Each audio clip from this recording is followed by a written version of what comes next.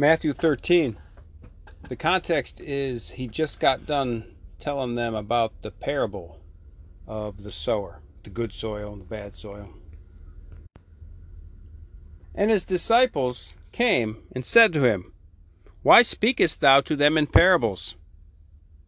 Who answered and said to them, Because to you it is given to know the mysteries of the kingdom of heaven, but to them it is not given. For he that hath, to him shall be given, and he shall abound. But he that hath not, from him shall be taken away that also which he has. Because seeing they see not, and hearing they hear not, neither do they understand. See, if you're bad soil, the Word of God's not going to take root in you. And you be good soil by living in the state of sanctifying grace, receiving the sacraments regularly, and having a prayer life.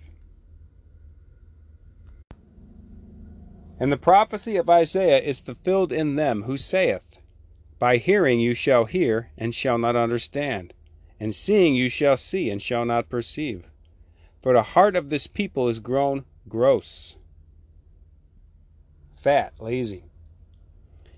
And with their ears they have been dull of hearing, and their eyes they have shut, lest at any time they should see with their eyes, and hear with their ears, and understand with their heart, and be converted, and I should heal them.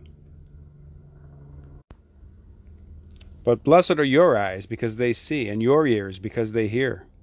For amen, I say to you, many prophets and just men have desired to see the things that you see, and have not seen them, and to hear the things that you hear, and have not heard them.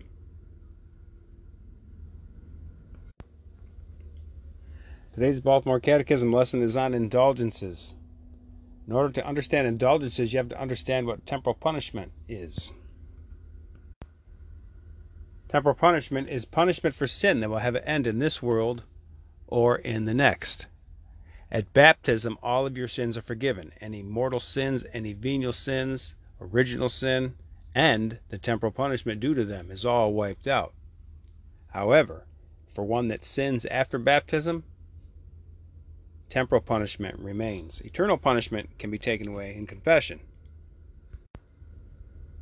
But God, as a good Father, leaves us to do the temporal punishment because it trains us up. Okay, it says, what is an indulgence? An indulgence is the remission in whole or in part of the temporal punishment due to sin. An indulgence is not a pardon of sin, nor a license to commit sin, and one who is in the state of mortal sin cannot even gain an indulgence. How many kinds of indulgences are there? There's two, plenary and partial.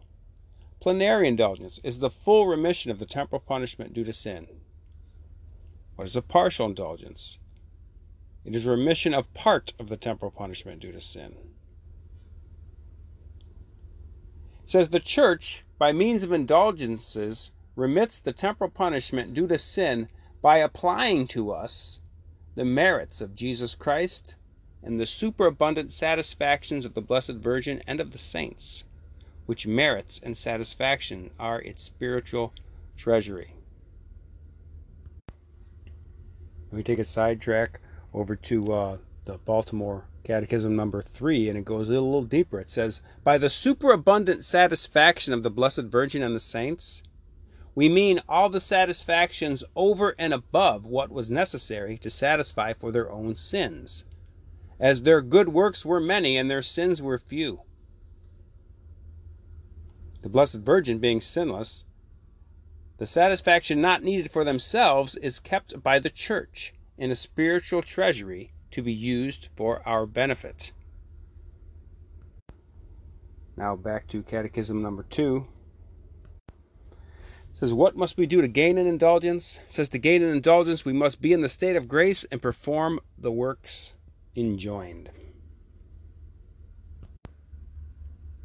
Do you remember the 4 ways to gain a plenary indulgence? There's more than 4 ways, but there's 4 that are available to you all the time. One is the family rosary. Rosary prayed in a family or in front of the Blessed Sacrament. Plenary Indulgence. 30 minutes of reading sacred scripture. Plenary Indulgence. 30 minutes of adoration of Jesus in the Blessed Sacrament. Plenary Indulgence. And making the Stations of the Cross. Plenary Indulgence. Latin for the day is Panem Nostrum, Cotidianum de Nobis Hodie. Give us this day our daily bread. In this petition we ask God for everything we need, for the benefit of our soul and for the benefit of our bodies. Panem Nostrum, Cotidianum de Nobis Hodie.